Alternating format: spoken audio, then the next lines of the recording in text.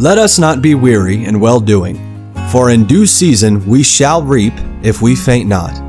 Believers have God's promise that when we faithfully obey Him and don't give up, we will enjoy the very best returns. Let the Lord encourage your heart as Joe Vasick, pastor of Northeast Baptist Church of Danbury, Connecticut, urges us to stay the course. It had been about 200 years since the Israelites first entered the Promised Land under the leadership of Joshua. Several generations had passed since then, and Israel had experienced some spiritual ups and downs. They had forsaken the Lord repeatedly, and just as Moses had promised, when the people abandoned the Lord, they put themselves at the mercy of their enemies. For the last 7 years, the Midianites had been terrorizing Israel. The people of Israel would plow their fields, plant their crops, maintain them all season long. Then when it was time for harvest, the Midianites would come in like grasshoppers and rob them of the crops that they had worked hard for all year long. They also stole their livestock and all their resources, and they destroyed their land. They left them with nothing. Because of the oppression of the Midianites, many people of Israel had escaped to the mountains and were living in caves. People finally began to repent and call on the Lord for help. God answered the cries of His people first by sending a prophet with a message. Thus saith the Lord God of Israel, I brought you up from Egypt and brought you forth out of the house of bondage.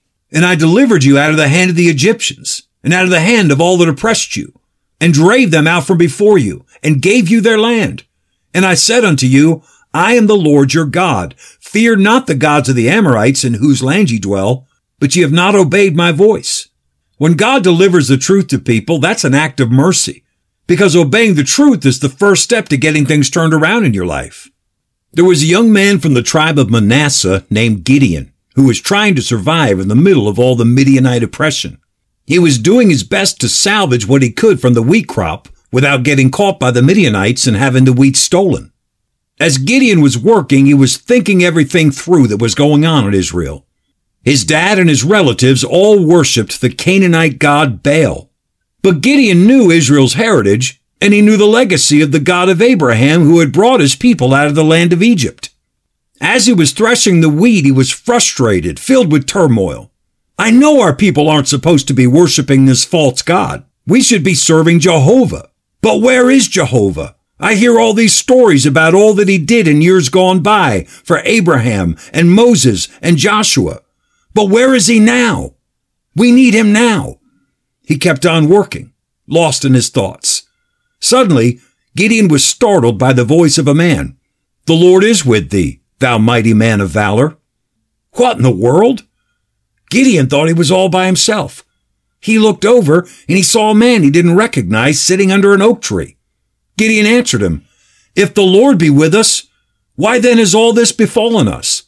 And where be all his miracles, which our fathers told us of, saying, Did not the Lord bring us up from Egypt? But now the Lord has forsaken us and delivered us into the hands of the Midianites. The man's answer confused Gideon even more. He just smiled and said, Go in this thy might. I'm going to use you to deliver Israel from the Midianites. Gideon said, Me? My family is the poorest family in the whole tribe of Manasseh, and I'm the runt of the family. The man said, I'll be with you, and you will defeat the Midianites. What was the this thy might that the man was talking about? It couldn't be what he had been doing. He was hiding from the Midianites. It must have been what Gideon had said. Where be all his miracles? And he'd only said what he'd been thinking. In fact, that's what he'd been thinking when this man showed up. How did this man know what he was thinking? And by the way, where did this man come from? Gideon was putting the pieces together real fast. This was no ordinary man. He had to find out more. Gideon said, Can you wait right here while I go get something for you? The man said, I'll stay here till you get back. Food was scarce, but Gideon was so moved that he prepared a full meal for the man. In a while, Gideon came back with a basket full of freshly cooked food. He brought it to the man who was still under the oak tree. He said, This is for you. The man said, Take the food, lay it out on that rock, and then pour the gravy on it. Gideon did as the man asked. And when he was finished, the man took his walking stick and reached out and touched the food on the rock. As soon as he did, fire came up from out of the rock and consumed the food. Then immediately the man vanished. Gideon was stunned. He said, "I have been talking to an angel of the Lord." He had never been so scared in his life. Then suddenly he heard the man's voice again. "Peace be unto thee. Fear not. Thou shalt not die."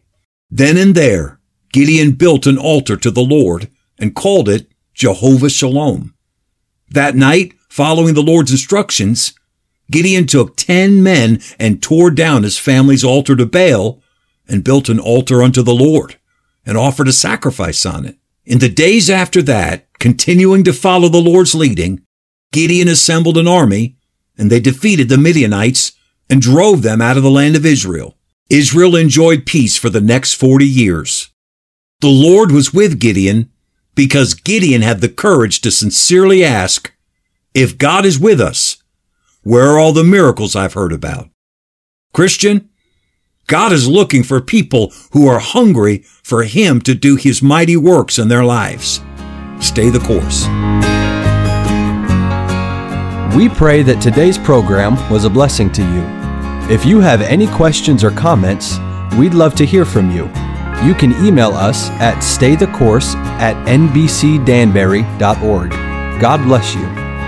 So dear Christians, stay